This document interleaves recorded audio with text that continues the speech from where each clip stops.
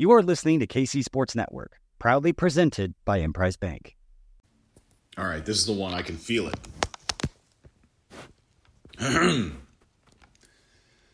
Podcast. The first and the best Chiefs podcast. Real ones know the show is called Amateur Hour. The Amateur Hour podcast is now airing on KC Sports Network. Ryan Scott Hall and his Dirkness are back again. We've got football, friendship, and fun. All these shows, we're still number one, season 12. Oh, wow, here it comes. Welcome, my friends, to Amateur Hour Podcast. Man, I can't hit that note right. Podcast! Is that right? Well. Don't worry, nobody's listening anyway. What is this, Amateur Hour? Yeah, I ain't no Superman businessman like you. You know, I'm just an amateur, I suppose. Amateur Hour is what's happening. Amateur Hour is what's happening.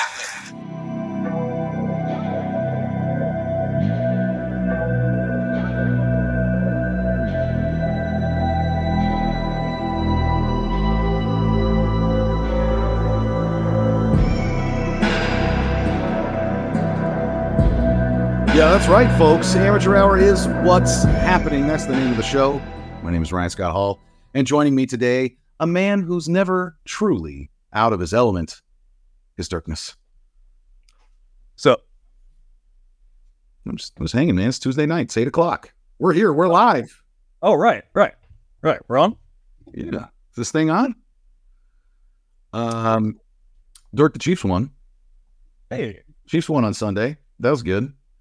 Good to see him beat the Raiders, a team that I, admittedly, at one time said I would rather go 2-0 against that team and 0-14 on the rest of the schedule than vice versa. Hate those Raiders. Halfway there. Kind of. Chiefs got to play their first game against Marcus Peters in a Raiders uniform, and I think... How'd he do? Yeah, I mean, well... That was his BFF grade. He got an argument with the important people on the sideline, and I know he got released today. And did he keep his shoes on? Socks. What he was missing. Shoes. He did. I think he had shoes on his hands, right? Wasn't that it? He came out with shoes on his hands. I mean, look, if in order to get Sky Moore going, I have to sacrifice Marcus Peters, I think I'll do it. Maybe the best play of Sky Moore's career. Not the worst play of Marcus's career, I would say. Pretty standard. Who had a worse missed tackle, Marcus Peters or Mike Edwards? Oof. One of them stayed on the field. One of them still has a job, so I guess the guy that still has the job. That's probably right. All right, Dirk. Did the Chiefs finally answer the wake-up call on Sunday against the Raiders? The wake-up call. Similar to the alarm, it's a high-risk proposition, a multitude of reasons why it might malfunction. So why haven't they answered it? Was it the snooze? No, it's not the snooze. Most people think it's the snooze. Was it the AM/PM? No, it wasn't the AM/PM. So while all of us Chiefs fans have been channeling our inner Donnie from Big Lebowski, phone's ringing, dude. Trying to get this team to answer that elusive wake-up call. Did it come versus Detroit? Nah, they hadn't even gone to sleep since last year's celebration that early. How about Denver? Anybody answer? No? How about Philly? Hello? Uncle Leo? Finally, down 14-0 to Farva and the Las Vegas Raiders, the separate knobs of the NFL, and we shout out to the football gods. Why separate knobs? Why separate knobs? Andy Reid answered, some teams like the volume louder in December and January, not in September and October.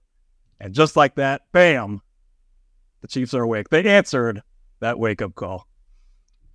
So after the team goes down 14-0, a scoreless first quarter for a team that hasn't been scoring in the second half, I found myself asking this, and like you may not have the answer. It's totally fine. I got it. After they went down 14-0, what changed? And like, did someone spark the change? Do we have some sort of like rallying sideline session, or did they just have a slow start and then they woke up and started playing the Raiders? Yeah, I mean, I don't know. The Raiders aren't like some chums. Their defenses look good this season. And I thought Aiden O'Connell looked good in this game, especially early. I mean, they were dealing. It's real interesting to me. The most interesting question is what if they got down 17-0? Because even in that first drive, like or early on in the game, like Mahomes looked a little out of sorts. He had that weird like lob pass to Kelsey on like the second play of the game. The first play of the game got completely blown up. We'll get to that later with a fun little deep dive. Silly little deep dive, I should say. But yeah, and then a few other games he just didn't. I mean, he was kind of pressing a little bit, it seemed, and then he just kind of settled down. I mean, he had to settle down into the game, and you do need to wake up. And I mean, I mean, does this mean that all of a sudden I have 100% faith in this Chiefs offense again already? No, nothing like that. But man, it sure was good to see. Like it did feel like old times. It felt smooth again. Kind of got Mahomes getting back into his rhythm, getting the ball out. When he didn't, he actually found Rashee Rice on a created scramble. That's a play that's usually saved for Kelsey or McKinnon a lot last year. It's good to see him find Rice on that. So it was just good to see them. This is kind of what the Chiefs can look like if they don't turn it over. They limit their penalties. They convert in the red zone. They don't drop passes. They had the one, but only one. They pick up 3rd and 1s. If they execute, right now we can see that the Chiefs offense looks good. And it's been a few weeks since we've seen that. I mean, errors aplenty, especially the last 3 weeks. So I don't know if there was anything other than just focusing in, it's time to lock in both in this game and in the season and, sharpen it up and get it together and start playing efficiently. And hopefully this is the first game of many of a stretch run where they do start to do that, which we've seen before in 2021, as I've laid out before, a stretch of, 6 games in there where they turned it over like crazy. They weren't scoring points. And then all of a sudden, in December, they found their mojo again and started scoring over 30 points a game again. I mean, when I'm sitting here, the Chiefs are down 14-0, and I'm just like, well, great. We're like really in a hole now, not just in this game, but like, so this is where the team is really. We're down 14-0 to the Raiders. Could have been easily, should have been 17, and it could have been 21 if the Raiders go for that and, convert. It was 4th and like 1.5, I think. So, well, could have been worse. At that point, like my confidence meter, we were talking last week about confidence a lot. My confidence meter, super low. I was imagining like this is what rock bottom is going to be. This is going to be the game where they just completely tank. And yet it ended up being like kind of a vanilla Chiefs win. You mentioned like kind of getting back to the old ways, so to speak. And like, I don't know, everything felt normal to me once they started scoring in the second quarter. And that's kind of surprising, circumstances considered. I had a couple different things happening here. Number one, obviously the Chiefs offense hasn't been scoring at the rate that we're used to. And so going down 14 doesn't necessarily bode well for a team that's not putting up points in the second half 3 straight weeks. But even on top of that, a friend of mine came and watched the game with me, my buddy Steve, welcome home. Hadn't been able to sit on a couch with my guy and watch a football game in 9 years. And despite all that time, it still felt totally normal, I think, for both of us to just be sitting there watching the Chiefs on a Sunday. Look, I don't normal 9 years ago was a lot different than normal of the last years. Correct. Yes. But I don't know, the big comeback for them being down 14 and winning. I don't know. Maybe it's because the Chiefs are 17-3 after a loss in the Mahomes era. Maybe that's why it felt normal. Maybe it's because the Chiefs are 15-11 when down double digits in the Mahomes era. No other quarterback over 500. Thanks for that stat, Trey Wingo. Maybe that's why it was. Honestly, it's probably because Mahomes is abnormal. He's always been. And this was a welcome reminder of what normal is in Kansas City when Patrick Mahomes is your quarterback. Real quick on that, 15-11. So Mahomes is 15-11 when down double digits, which you mentioned. That is, I mean, you mentioned that's way better than any other quarterback facing double digits. How about better win percentage than quarterbacks just starting the game? So no double-digit deficit. That is a better win percentage than, get ready, Rich Gannon, Troy Aikman, Phillip Rivers, Joe Flacco, Michael Vick, Matt Ryan, Fran Tarkenton, Matt Hasselbeck, Cam Newton, Mark Brunell, Carson Palmer, Warren Moon, Eli Manning, Dan Fouts, Joe Namath, Trent Green, Deshaun Watson, and damn it, only one more win from Kurt Warner, who would be fun, and Joe Burrow. That is so his winning percentage when down 14 points is better than all of those guys in their careers. Real winning percentage. Double digits, not 14 points. Double digits. So double digits, right? Yeah. Troy Aikman's kind of surprising because it seems like all he did was win. Like I know he was 1-15 as a rookie, so I guess that weighs it down quite a bit. But man, that dude, he didn't play too long, so he wasn't losing a lot like in his late career. And he obviously had 3 Super Bowls in there. That was the most surprising name on that list for me. Last week I was a little heated, very frustrated with my football team after the way that they lost to the Eagles. And I asked for a lot of things. So I had like a Christmas list, basically. And this week, I think less was indeed more. I first kind of started with Andy Reid and Patrick Mahomes are the ones that have to fix this. They're the ones that are bottom line responsible, even though they're not necessarily at fault. They're the ones that are in charge. And so I said, well, Andy's got to send a message. He needs to bench MVS. Not really. Didn't really happen, but he kind of got shelved. The snaps were down for him a little bit. Only one target. I loved listening to the lab and hearing that you and I and everyone we know had more receiving yards than Marcus Valdez-Scantling did. Marquez Valdez-Scantling. Also on my Christmas list, Dirk. Be conservative. Protect the football. Take the points. Check. Simplify the offense. Make it easy for the receivers. Check. Quick game. Give me drags. Give me slants. Give me screens. Check, check, check. Compress the targets. More Noah Gray. Can we get some receivers off the field and see Noah Gray? Check. Stop extending the plays. Mahomes took a sack. He just took one. Loved it. It was great. I loved seeing him take a sack instead of extending the play. Check. How about run the football? Check. How about catch the football? Check.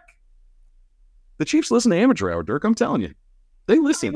We ran for like 100 more yards last week than we did this week, so that might be stretching a little bit. I mean, they didn't say run the ball successfully. I just said run it. Well, we also ran it way more last week than we run did the ball. But we did pick up 3rd and 1s, which is the biggest thing that we need kind of from the run game. Yeah. And it felt like it ran better than it did, even though the run game still might be struggling a little bit. That one game that it did really pop out was against the Eagles, oddly enough. But I mean, the big thing there for me is the shortening of the receiver room. Something we've kind of been harping on since as early as after week 1, when we kind of talked about too many chefs in the kitchen at Cheesecake Factory. I'm still looking for my nickname list. I had a whole bunch of nicknames written down for every receiver, but I lost that list. I love the Cheesecake Factory. It was too many. I couldn't even handle it. So how are they supposed to handle it? I can't even just handle the nicknames of it. But I think that was kind of the big thing, and it was kind of by necessity. So McCole, I mean, his injury didn't seem too serious. He finishes the game last week, but then now he's missing at least 4 weeks. Is that the idea with IR, or is he out for good? I wasn't totally sure on that. I believe it's okay. And then Tony's mysterious injury where it was like an ankle, and then all of a sudden he was out with a hip. I don't know did we ever hear if that was a practice thing or just a one spaghetti limb is connected to the next rigatoni limb? Is that kind of situation? I'm not sure. So I mean, I was curious, and actually, you know what? Let's take a break real quick, and then I'll touch on this receiver conversation. What's up, Chiefs Kingdom? This is Tucker Franklin from KC Sports Network. Thank you for listening to today's show. Make sure to follow us and subscribe for more Chiefs content wherever you get your podcast. If you want to support us further, you can shop the latest collection of KC Sports Network merch in partnership with Sandlot Goods. You can find hats, shirts, hoodies, and more at sandlotgoods.com. You can click the link in the description for more information. Hey everyone, this is BJ Kissel. We'll get right back to the show. I just need a minute to share some important news, but as always, thank you for the support. The KCSN Foundation just launched our third annual Soul of KC Holiday Raffle and Toy Drive, and it benefits Operation Breakthrough's Christmas store. This campaign has raised more than $35,000 over the past 2 years, helping provide a better Christmas for kids in our community. And it's simple. We sell raffle tickets for a chance to win any of the more than 20 fantastic prizes that we have available this year.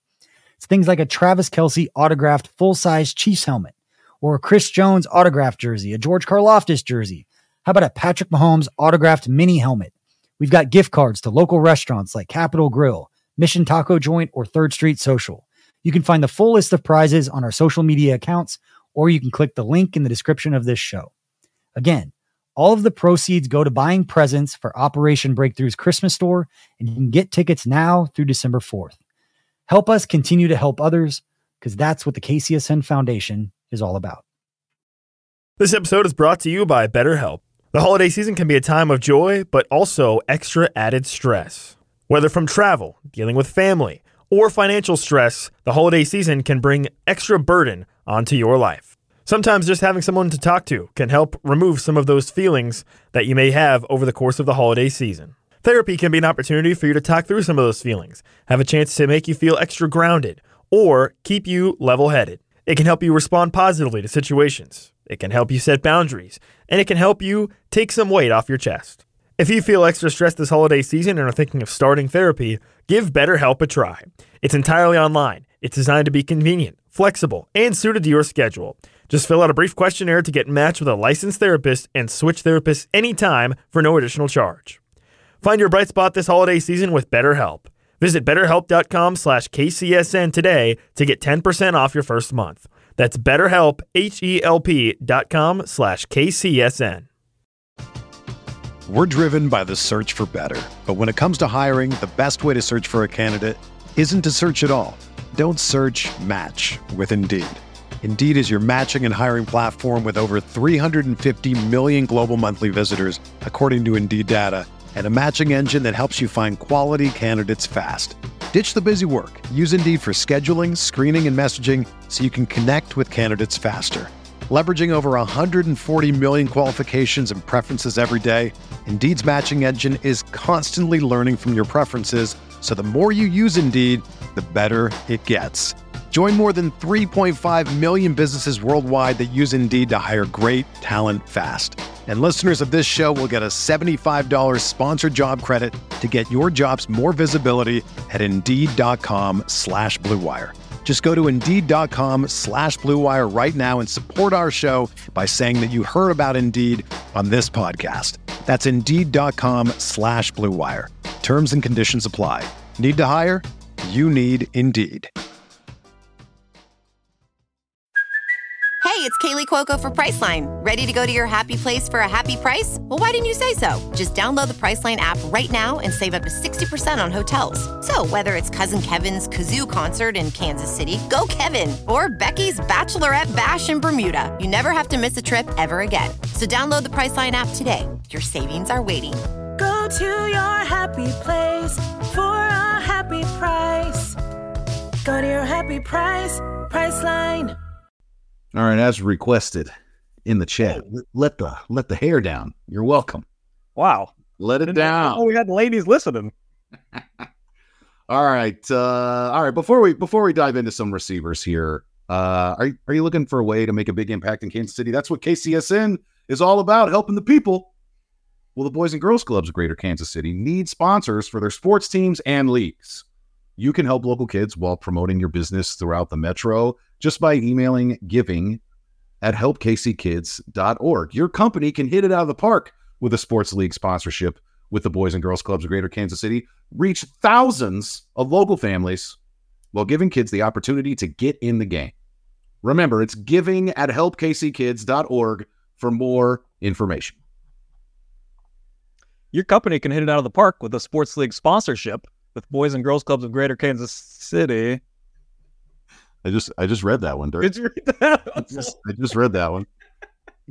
Fuck, we can edit that later. Do you find yourself amateur hour? Do you find yourself coaching from the couch during the games? Consider coaching from the sidelines through volunteering with Boys and Girls Clubs of Greater Kansas City. Learn more at helpkckids.org. I'm just trying to help the people, Ryan. Maybe they didn't hear you. Sometimes you don't speak too eloquently. You need me to pick it up. Fair.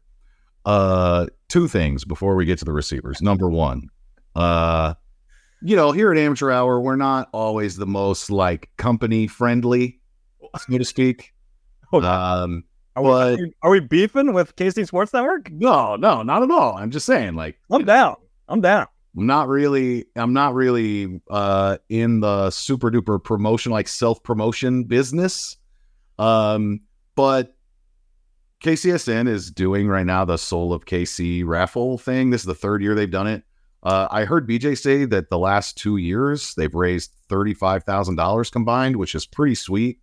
If you guys haven't seen the prizes, it's mostly like a bunch of cool autographed Chiefs memorabilia. Buy some raffle tickets. I'm sure if you just go on Twitter and look at KC Sports Network, you'll find the way to buy the tickets, Venmo or something butter, give butter, donate butter. That too. Butter something. I don't know what it's called. But I think that it's honestly, it would be a really cool Christmas gift. Like, hey parents, hey wife, hey girlfriend, hey brother, whatever. Got you some raffle tickets, or I want raffle tickets. That's a smart way to do it. And all of it goes to Operation Breakthrough, which to me, a really special place. We got a lot of kids at my school that go to Operation Breakthrough after school. And Travis Kelsey works with Operation Breakthrough as well to build the Ignition Lab and stuff. And all of the money that gets donated, KCSN just goes to Dick's on this wild shopping spree and spends, $20,000 in one night and loads up a truck, and it's all Christmas presents for kids that otherwise might not get them. So really, really cool thing that they do that's going on right now. So, donate your money, give it away, be generous. It's the season of giving. Now let's talk some receivers. I was thinking, like, is it really as simple as just removing a few guys? We go into this game with no Tony, no Hardman, and McKinnon's also out. And we're kind of talking about like wanting to reduce the number of like overall targets in terms of the people that are getting them. Like, can we start to concentrate where the ball is going? And I don't know. Let me ask you this. Without Tony and Hardman, did they use pre-snap motion? Like, Tony and Hardman are typically the guys that do a lot of the misdirection stuff before the play. And I mean, like, Richie James was active. He only got like 9 snaps or something, I think. Sky Moore has done some of that. I know they moved Travis a little bit back and forth, but like, I don't know if that was just not part of the offense on Sunday. I don't really remember. Maybe that's a question for people who watch all 22. I don't know though. P.S. Time is a flat circle, and Andy was all of us when he said in his press conference that they were worried about Kadarius Toney being able to take a hit. That the result of the hip injury and ultimately what led to them sitting him down. Like, yeah, Andy, I'm always worried about Kadarius Toney being able to take a hit. And honestly, it may not even be that. It might just be, I'm worried about Kadarius Toney being able to cut without like it rupturing something because he does such violent change of direction. Like, yeah, I think that's it. The hits just like bounce right off him. That's where the Rigatoni nickname comes from. It's because like tackling a plate of spaghetti. It's like you tackle it, it just kind of reforms and keeps running. One of the things that I've always found really impressive about Tony is that he runs hard. Like, he's not just a guy that's like tough to tackle because he's shifty. Like, that dude runs with some power. I remember hearing that he's like one of the stronger pound for pound guys on the team, and you wouldn't necessarily think that. But he runs with some purpose. But not having those guys out there, like, there's probably a lot more going on than just fewer receivers available for you. But I don't know, it kind of resulted in like a pretty ideal box score for the offense. I mean, Mahomes has 300 passing yards and a couple touchdowns. He doesn't turn it over. He only got sacked once. They only got penalized 4 times. Pacheco gets 20 touches for 84 yards and 2 touchdowns. I think both of them were like 1 yard plunges, right? Both of his touchdowns were short, and I mean, just like on 3rd and short, either where they're like goal line carries for Pacheco. Kind of our short yardage sledgehammer might be the solution that we're looking for. I mean, Rashee Rice, obviously, 8 for 100 and a touchdown. Kelsey goes 6 for 91. Sky Moore and Noah Gray go 3 for 30. White receiver 1 reception on the day. There's a touchdown. I mean, I think which was a great play. It was a great play. I think only 6 guys caught a ball. And like typically it's 8 or 9 or 10, and sometimes 8 or 9 or 10 as early as like the end of the first quarter. Now, I think they only ran 7 plays on their first 2 drives this week. Well, they only had 4 plays in the first quarter. Yeah. And it looks like 7 receivers caught a pass. Only 6 of them gained yards, though. Okay, there you go. Going so MBS doesn't count. Yeah. But yeah, I think that's what you would do when you're struggling with something. I mean, whatever it is, you want to simplify it. Kind of go back to the fundamentals and kind of build yourself back up from the base. And we've talked about, I know Matt Lane has kind of talked about doing that with like routes and simplifying the routes and, giving them less option routes and sitting in zones and stuff like that and just going to, more just like hitches and drag routes and slants and that kind of stuff. So what I asked for. We've seen them try that while they were doing it before. I mean, you and everybody else on Twitter was just like, finally, the Chiefs listened to what I said, and the offense started working. If they would have just listened to me 6 weeks ago, this never would have been a problem. Every single person came to that same realization as the game went on. It was amazing. That's what Twitter is. Everybody was right. Never late. Never late, just early. Confirm all my priors. Always. Yes. Go on. I mean, way to say that. I think that is kind of like what the offense is moving forward. You got to force it to Rice. Mm-hmm. You got to work it to Kelsey. You want to give Sky some space. And you want to put Watson, on that deep cross, because he had a couple deep crosses where he popped wide open and they didn't quite get it to him. But I still think that's a good route. I call this the workforce cross space offense. No, the space force cross work offense. No, force it to Rice, work it to Kelsey, put Wilson in the cross, give section. Oh no, okay, no. I think that's what the offense should be like, kind of going forward. Is those 4 aspects? Those should be the fundamentals of the passing game. At least. Can you repeat them for me? I just want to make sure I've got it. We got workforce cross space, space force cross work, or the workspace cross force. All great options, as I can tell by your face. I'm trying to remember. It's force to Rice. Force to Rice. Work. Well, you gotta force to Kelsey. Rice. Get him targets. Just get him 10 targets a game. We've seen him flash, and then we kind of go away from him. When you have these games and the offense struggles, and it's like, man, we get nothing from the receivers. You got to force it to Rice. And I'm still, Rice did really good, and he had like the best game of his career. The most promising route was like that back shoulder to him, because everything else was still kind of simple, drag, hitch route. I'm still not sure if it's like that's kind of like things you can count on. It was just like easy stuff that's like, here, just do this real simple from the slot, get wide open, and we'll get it to you, which is good. But as he develops, like you want to start seeing like the harder difficulty plays, like a deep in cut or something like that. But then like that back shoulder to him was real pretty. And he just kind of won that at the catch point, went up and got it. Really, I mean, could he remind you more of Dwayne Bowe? Like he has the one drop a game.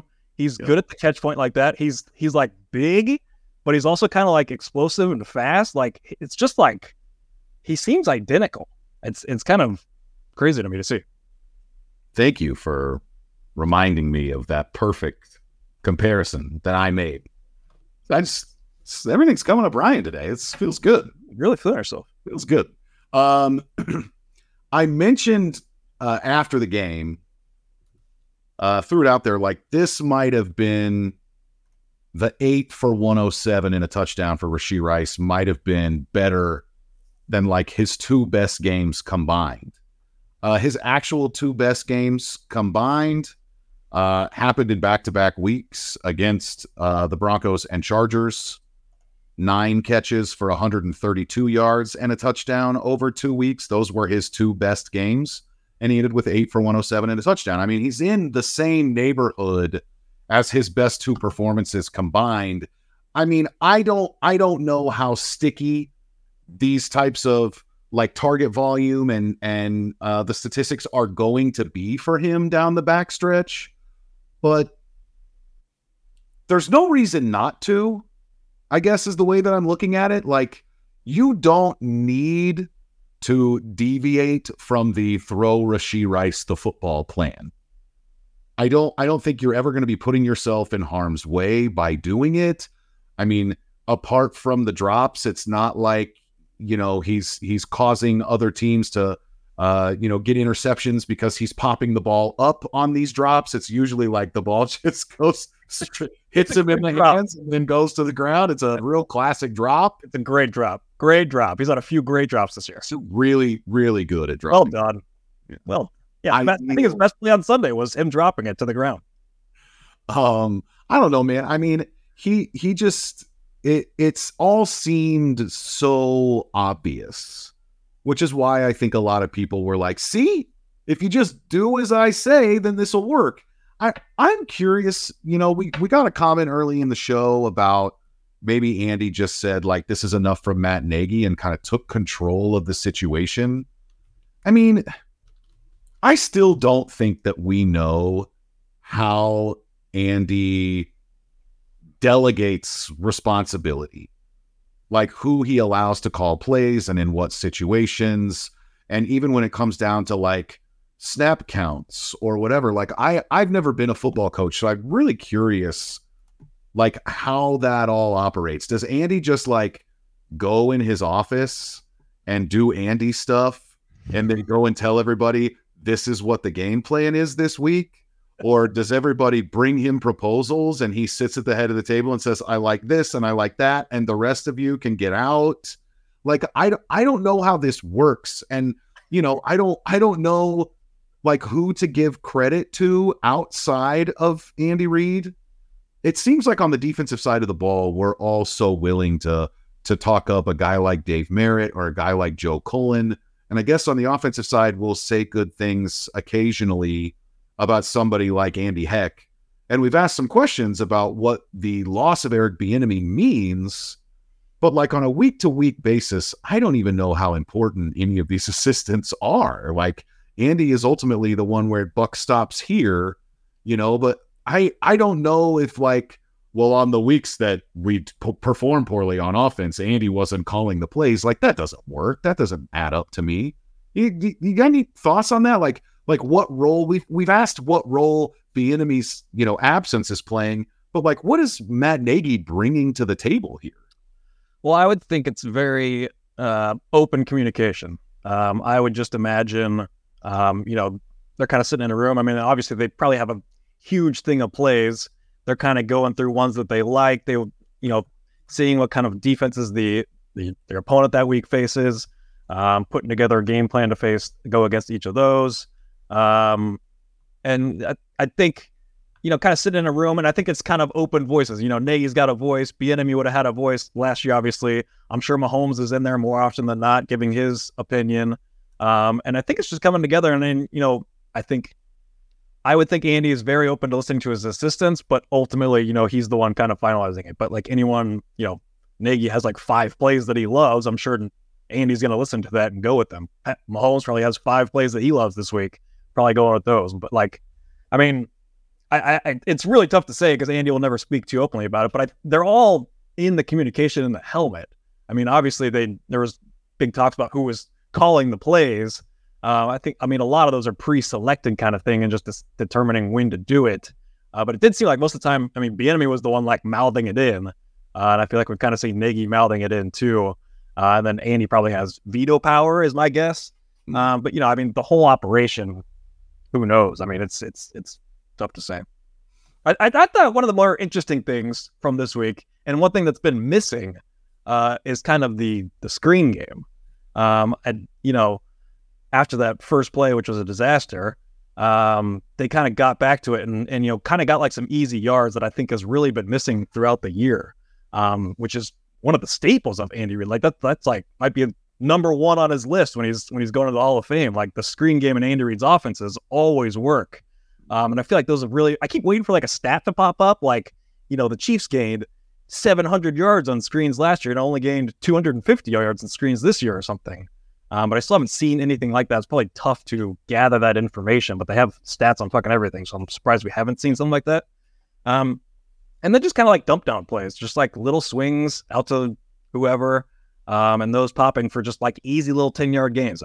That's top of the list on Tom Brady's Hall of Fame resume is, I'm going to look downfield and then I'm going to check it down and we're going to pick up the easiest 12 yards of football that there is. And so I thought there was more of that, which I think takes the pressure off of, these receivers having to, go down and catch like a 12-yard hitch and, or Kelsey having to beat man-to-man coverage or find this hole in the zone and just make it easier stuff. So I thought that was really, really good to see this week. Does the McKinnon injury worry you?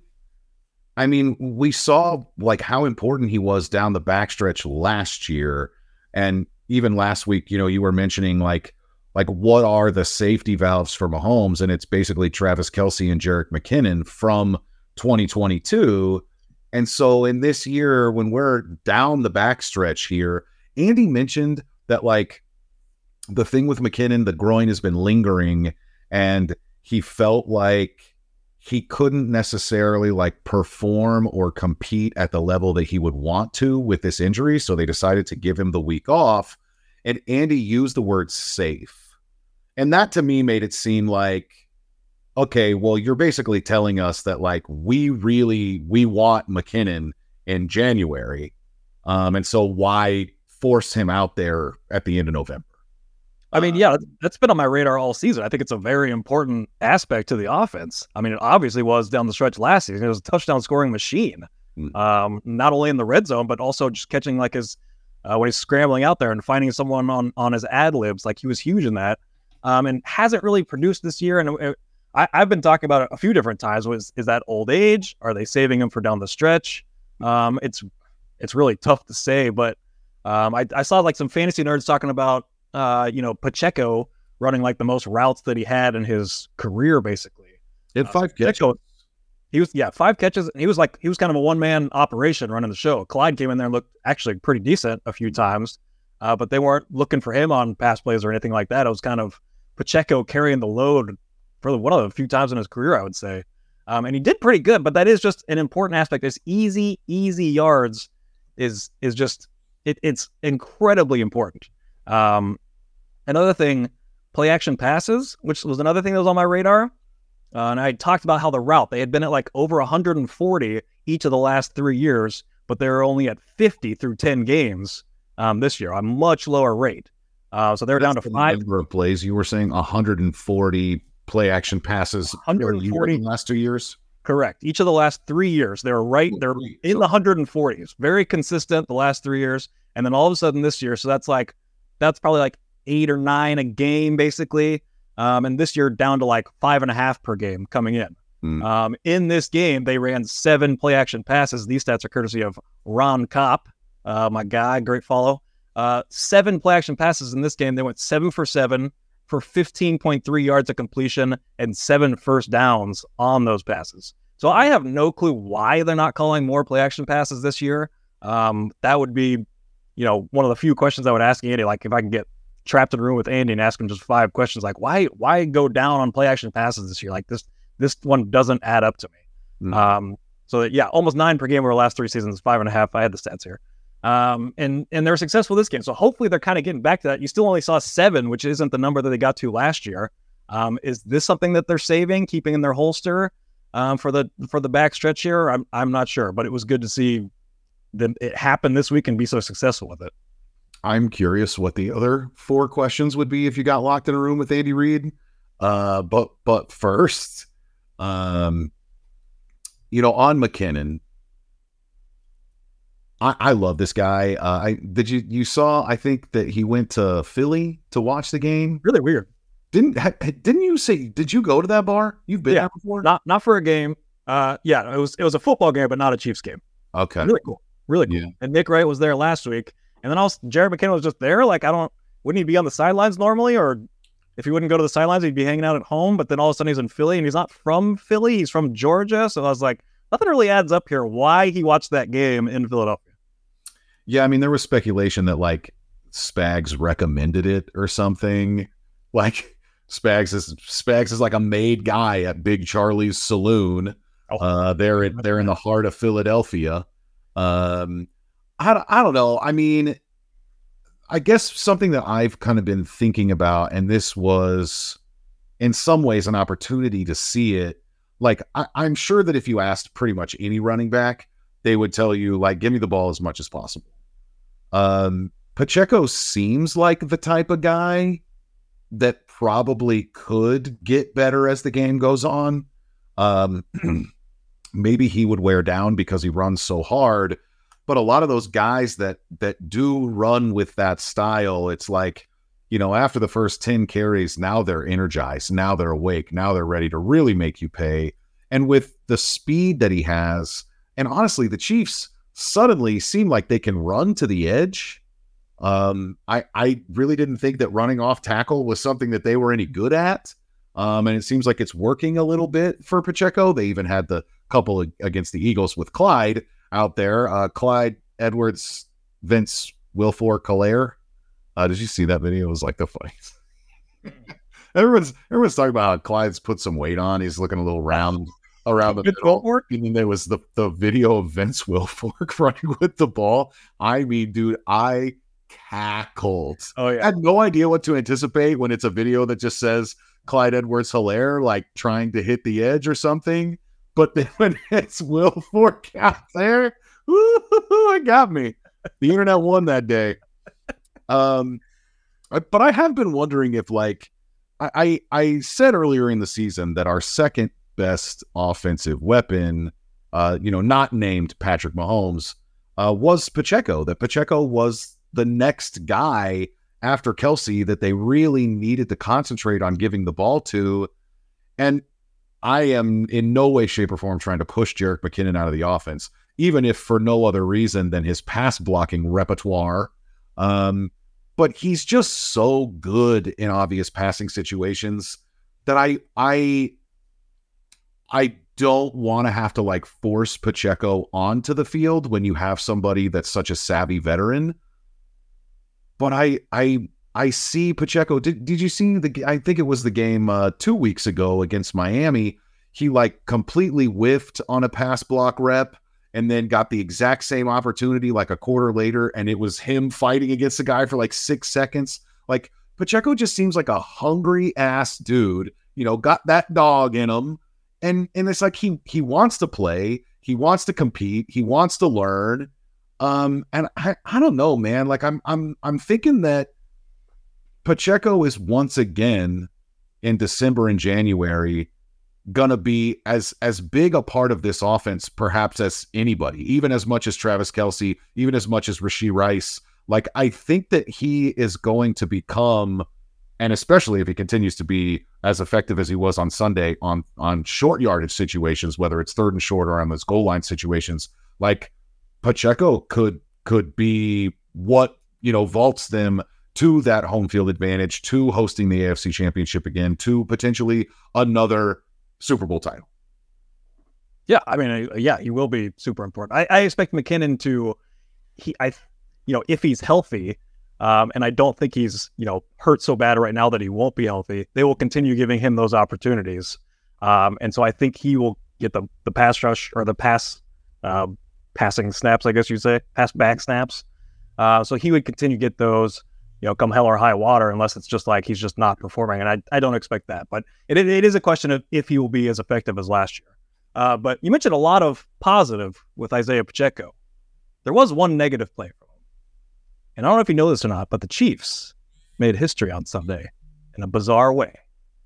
Folks, we got ourselves a little deep dive here. Hey-o.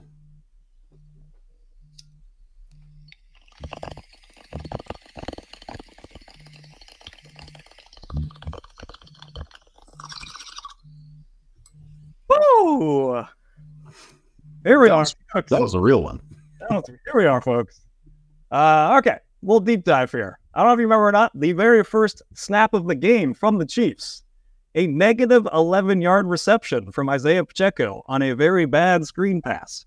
Got me to thinking, how many times have there been negative 11-yard catches in the NFL? I will say this.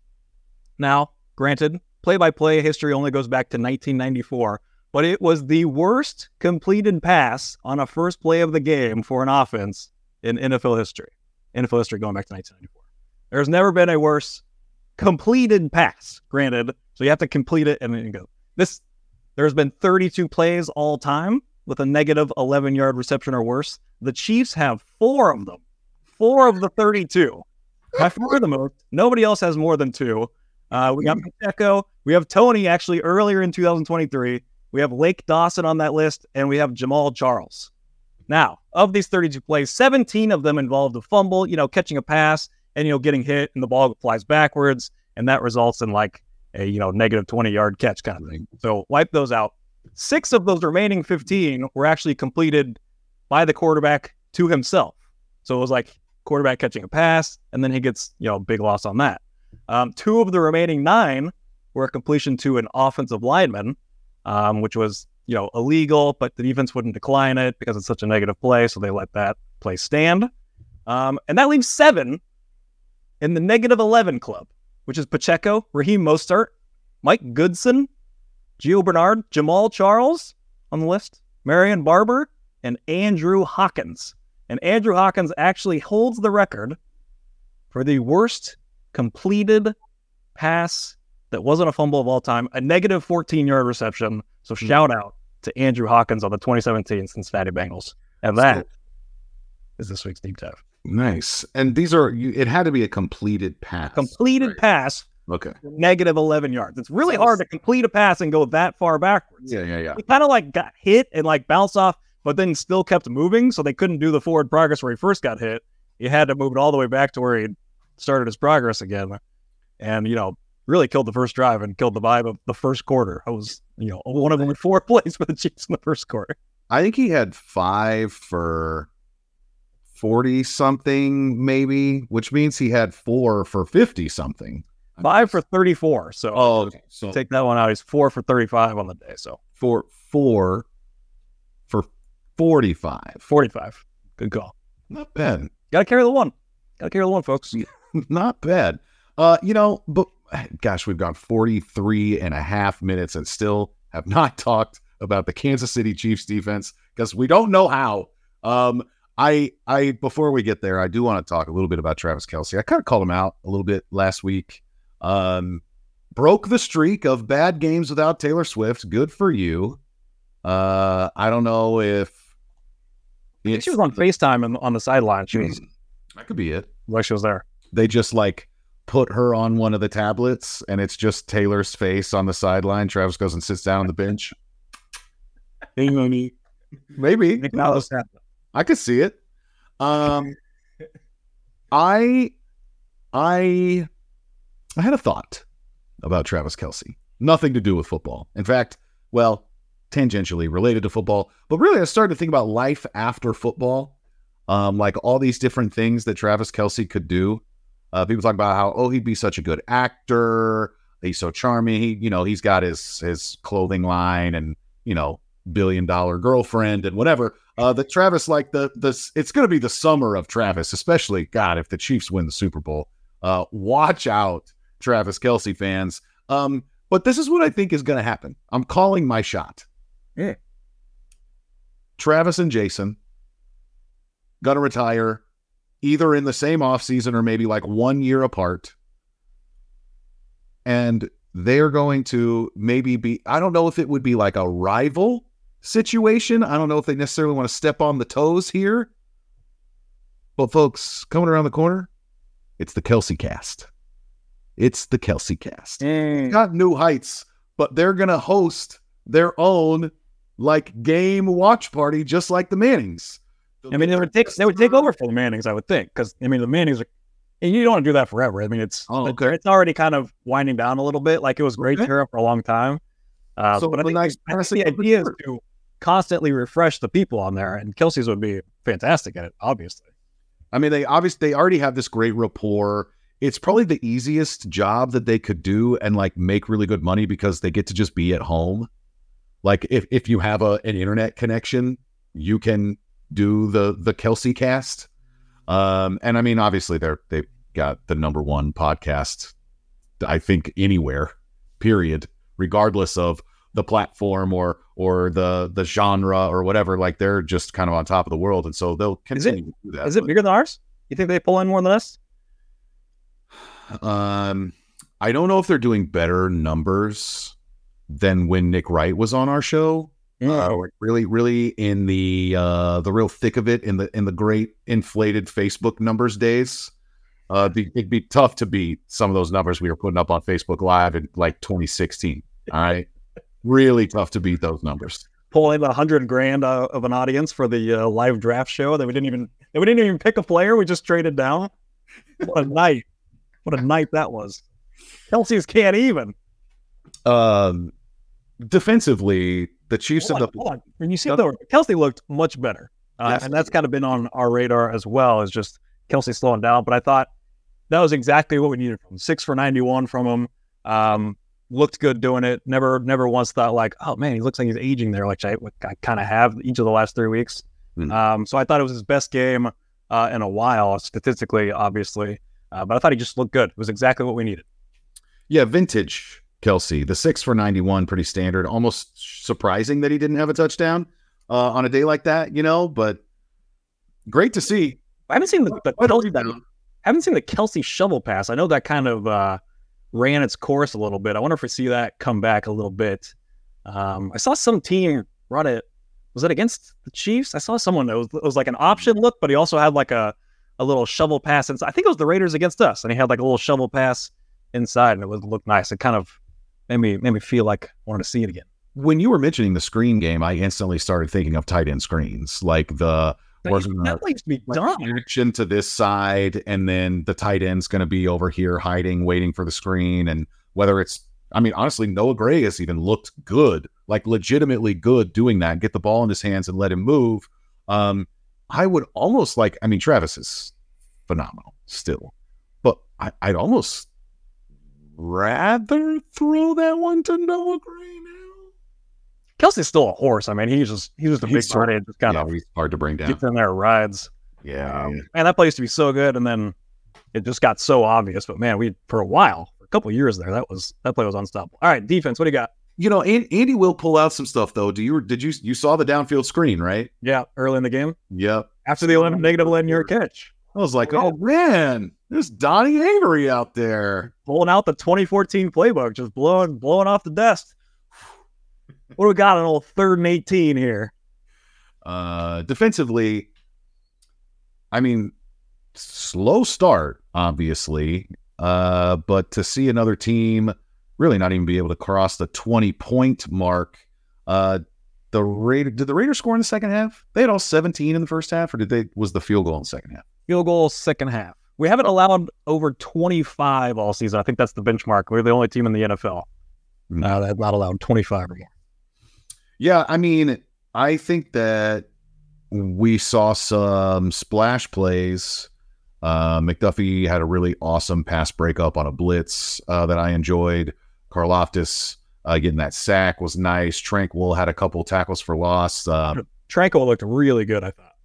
Dude, I think that like this conversation has probably been had by many at this point, but the Chiefs are going to they're in such an interesting position at linebacker. They have one too many as soon as Bolton comes back. And Andy's already talking about trying to get him back in the mix. I think it still might probably be a couple weeks before he's active, but like Nick Bolton is an all-pro. There's not a scenario in which they're going to be like, you know what? We're not going to play Nick Bolton because Drew Tranquil's playing so well. I think that you have to start looking at fewer snaps for Chenal and Gay would be my guess, but it becomes really interesting going forward because like they have not missed a beat without Nick Bolton. And of the guys on that defense outside of Chris Jones, Nick Bolton is probably the next biggest name nationally. And knowing what they have to do in terms of some of these contracts. Like, I don't know how valuable he is. I can't remember what did the Bears get when they traded Roquan Smith? It was a second round pick, I think. And he is like, he got $100 million from the Ravens, right? So like, if you trade Bolton, you might get like a third, maybe. I mean, linebackers just aren't that valuable. I mean, it's right. It is interesting because Tranquil's on such a low cap number right now. I mean, if you can keep him on that, then I think you start to make kind of future plans around him. But I think his price is going to go quite a bit up after this season. I mean, I don't know if I assume the league is noticing, but he looks fantastic. Didn't he lead the Chargers? He had like 140 tackles last year. It was such a weird signing when we signed him because it was just like, man, we got Bolton and Gay. We're only running 2 linebackers here. We spent a 3rd round pick on Chenal. Like, there isn't a position we're more set at other than like tight end or QB. But it's just like we randomly signed Drew Tranquil. I was like, okay, that must be because he really wants to be here, or it's just like a player that we really liked and we're just going to bring him in and throw him in and see what happens. And man, that move has probably paid off more than any other move this season. Like, an unbelievable move to get him. He's making $3 million this season. And so I still want to see when they come back, Bolton and Tranquil together. I hope that they can make that happen. I noticed Gay missed a couple assignments this week. I think it might have been kind of on the same play, like where the tight end kind of blocked and then went out for his route, and Gay kind of like, assumed he was just blocking and kind of like went towards the quarterback, and it was just like an easy 15-20 yard dump off. And he got yanked after the second one. So a tough game for Willie Gay. They brought in Chenal in there. But man, I'd love to see Bolton and Tranquil in there figured out. But Tranquil looked fantastic in this game. It looked great all season, really. Is there a world where the Chiefs have to sign Drew Tranquil this offseason? They don't want him to leave, and it costs them Nick Bolton. That they keep Tranquil, and that means that when Bolton is up for a contract, they don't give it to him and he leaves. Well, just for the record, we still have Bolton for one more year, right? I believe this is year 3. Yes. So yeah, next year we still have him. Ask it again. Is there is there a world where they basically pick in the long term, they say, we're going to give Tranquil this big contract that was maybe earmarked for Bolton, and we're going to let Bolton walk? Yeah, definitely. It's interesting because he was a draft pick and, bordering on Super Bowl MVP last year. He's a guy that they love. Yeah. And they pump up a lot, and you can tell because the national media will talk about him and they'll call him like an all-pro linebacker kind of thing. And, I think that's kind of coming from the Chiefs to put that out there. So yeah, it's an interesting discussion. I think the solution is trying to play them together. So it might be a choice between Tranquil and Gay. If you're telling me both of those guys are going to make the same amount of money next year, give me Tranquil 100 times out of 100. Even though Gay's had a good season with a tough game this week. But still, I mean, with Chenal still under contract, I don't know. There's lots of options there. I would like to see more of Bolton and Tranquil playing together to see if it can happen. It kind of reminds me of the old Chiefs when we had, these two. We had Demario Williams and Derek Johnson, both seemed like great linebackers, but we couldn't play them together. We had to keep playing these shitty linebackers, this strong inside linebacker next to him, and it was just put them both out there. That kind of led to all the Derek Johnson sitting for a whole year and made him flourish, all that weirdness. But yeah, it kind of reminds me of that. But it's a bevy of goods at linebacker right now, I would say.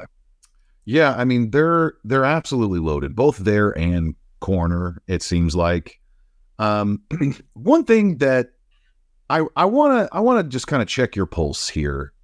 We always knew that this was going to be a kind of slow played, not a red shirt, but not a particularly active season for the guy that they decided to take in the first round, a Felix and Udike Uzama, one of the youngest players in the draft last year.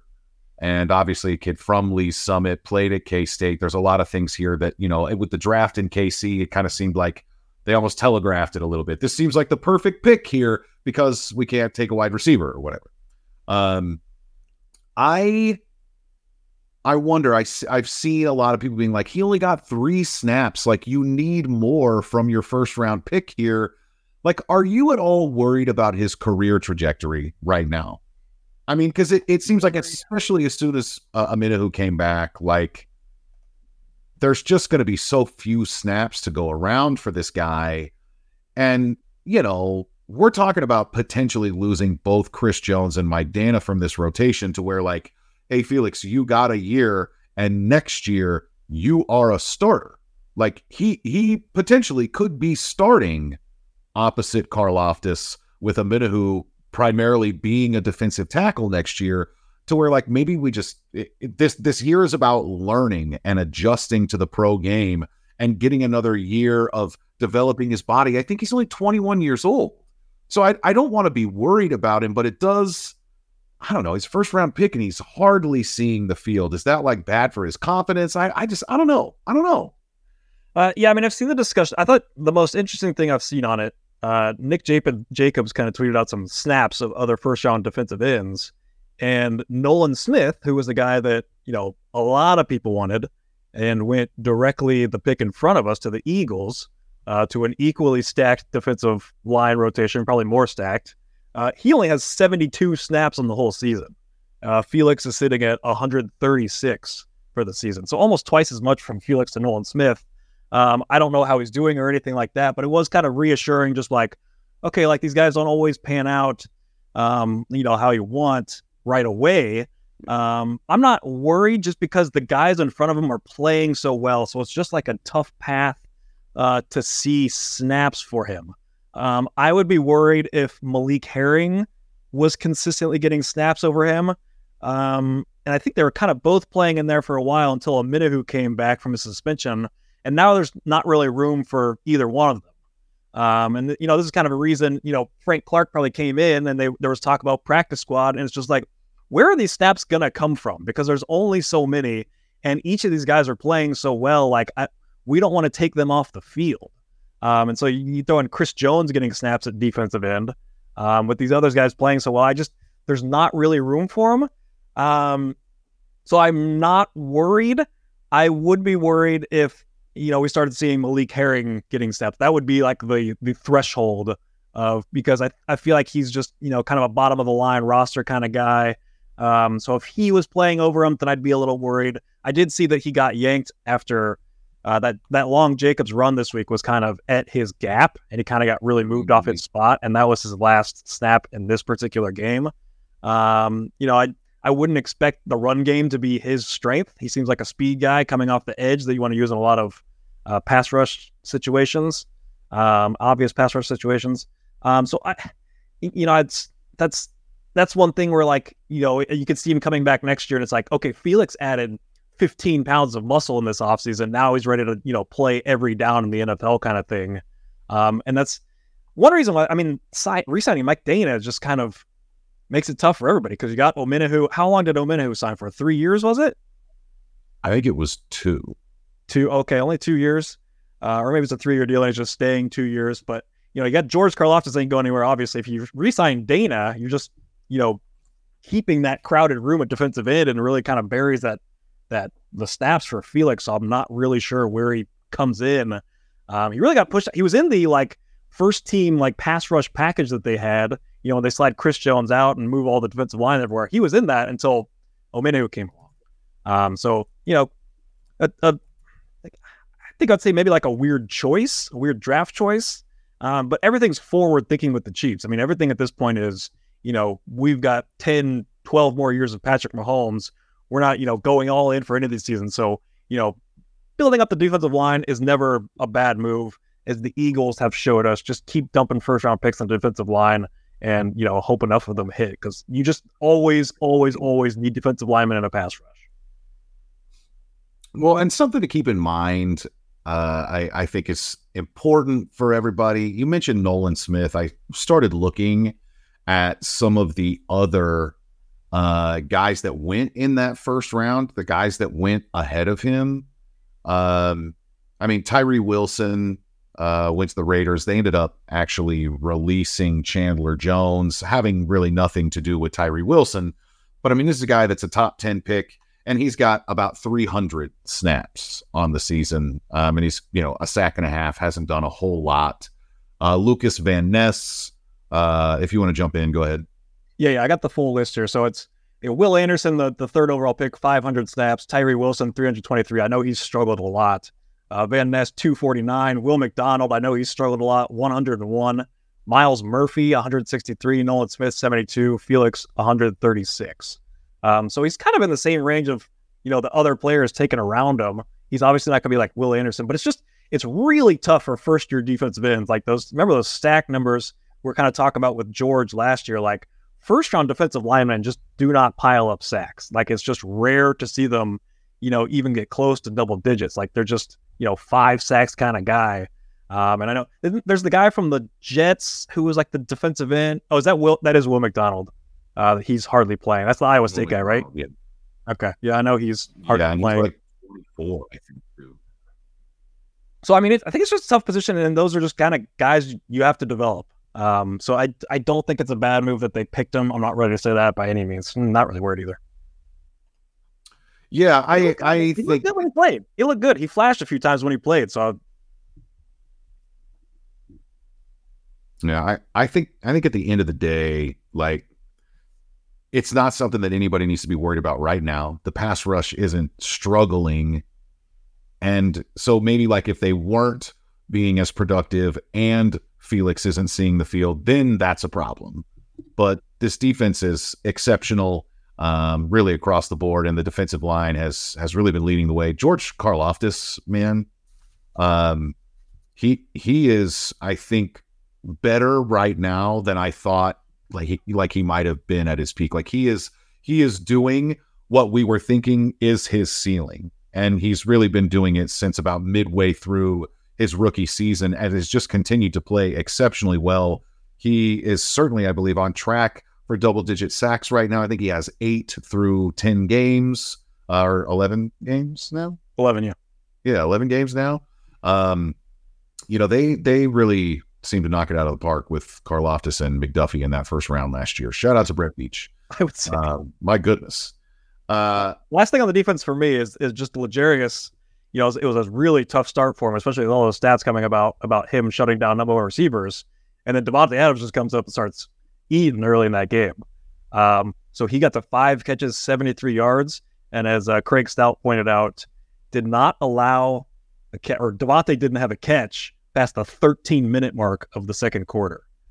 So as bad as that start was, 5 for 73 from Devontae, I think you'll kind of take that, especially following him around all day. It really seems like the Chiefs' strategy now is L'Jarius falling around that number one receiver and McDuffie sitting in the slot and just blitzing him like crazy. So that was interesting. It is good to see that L'Jarius bounced back, because at the early it was just like, man, what happened to those L'Jarius shutting down the number one receiver stats that we all saw? But I think he redeemed himself as that game went on.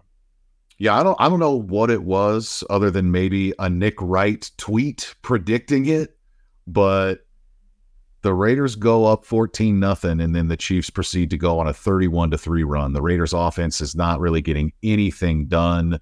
And the Chiefs offense is suddenly looking, pretty sharp. I mean, you got 31 points in 3 quarters.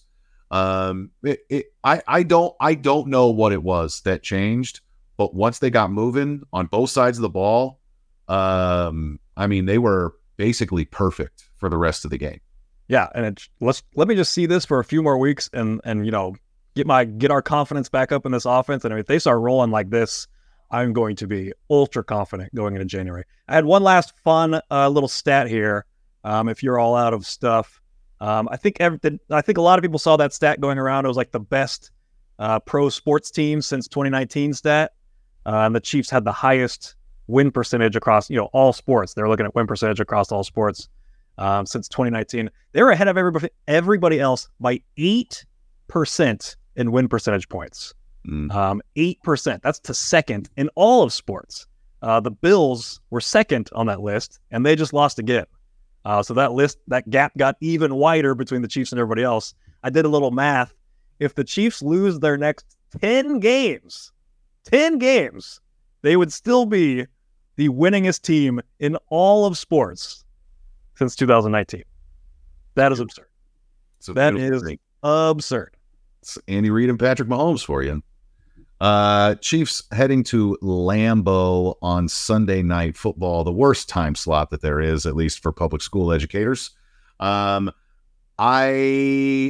would love to see a game in Lambeau. I would not love for it to be on like December 3rd. That sounds brutal. Hopefully it ends up being a really fun game as the Chiefs take on Jordan Love. Big revenge game for Jordan Love, right? Real pissed off still about his parents having to sit in the absolute top row at Arrowhead Stadium. Was that his first career start? Yeah, his first career start. He looked pretty bad in that game. He looked pretty bad for most of the season, but I think he's had like the best 3 games of his career the last 3 weeks. Okay. So he's actually kind of heating up and has looked pretty good lately. So the Packers, and now they're, I think, only a game out of that wild card spot. So a huge game for them. Should be a rocking crowd. It might snow, I saw. Okay. So this could be a lot of fun. When did that get flexed? I never saw it get flexed to Sunday night. Was it always Sunday night? I think it was always Sunday night. Oh, okay. I don't know. Didn't have that checked yet, but yeah, that's gonna be a fun one. I think it's gonna be a pretty excellent game. I believe I saw that the Packers have been underdogs in their last 3 games and ended up like winning by just about the amount that they were not favored by. Like whatever, they're 3-point underdog and they end up winning by 3. So they've done that now 3 weeks in a row, I believe. So people were really not believing in the Packers because of that slow start, but they seem to have turned things around. They've got a pretty nasty defense. It's going to be a tough matchup for the Chiefs on Sunday Night Football. Hopefully we get another win. Chiefs keep this, get the streak a moving here. I say continue the streak, the 1-game winning streak. All right, folks. Well, this has been Amateur Hour. I'm Ryan Scott Hall. He's his Dirkness, and Justin Herbert remains Phillip Rivers. He's way worse. I'm close. Not even close. Everyone is talking about magnesium. It's all you hear about. But why? What do we know about magnesium? Well, magnesium is the #1 mineral that 75% of Americans are deficient in. If you are a woman over 35, magnesium will help you rediscover balance, energy, and vitality. Magnesium supports more than 300 enzymatic reactions in your body, including those involved in hormonal balance. From functional medicine doctors to mental well-being and female hormone experts, we all know that magnesium is the one mineral to improve all aspects of well-being and health. But which one? Magnesium Breakthrough from Bioptimizers, the trusted choice recommended by leading experts with 7 best-absorbed forms of magnesium to ensure your body receives the support it needs for overall well-being. Go to bioptimizers.com/balance today and use code BALANCE10 for 10% off. Support your journey to wellness at bioptimizers.com/balance. Magnesium Breakthrough from Bioptimizers, your foundation to optimal health and vitality.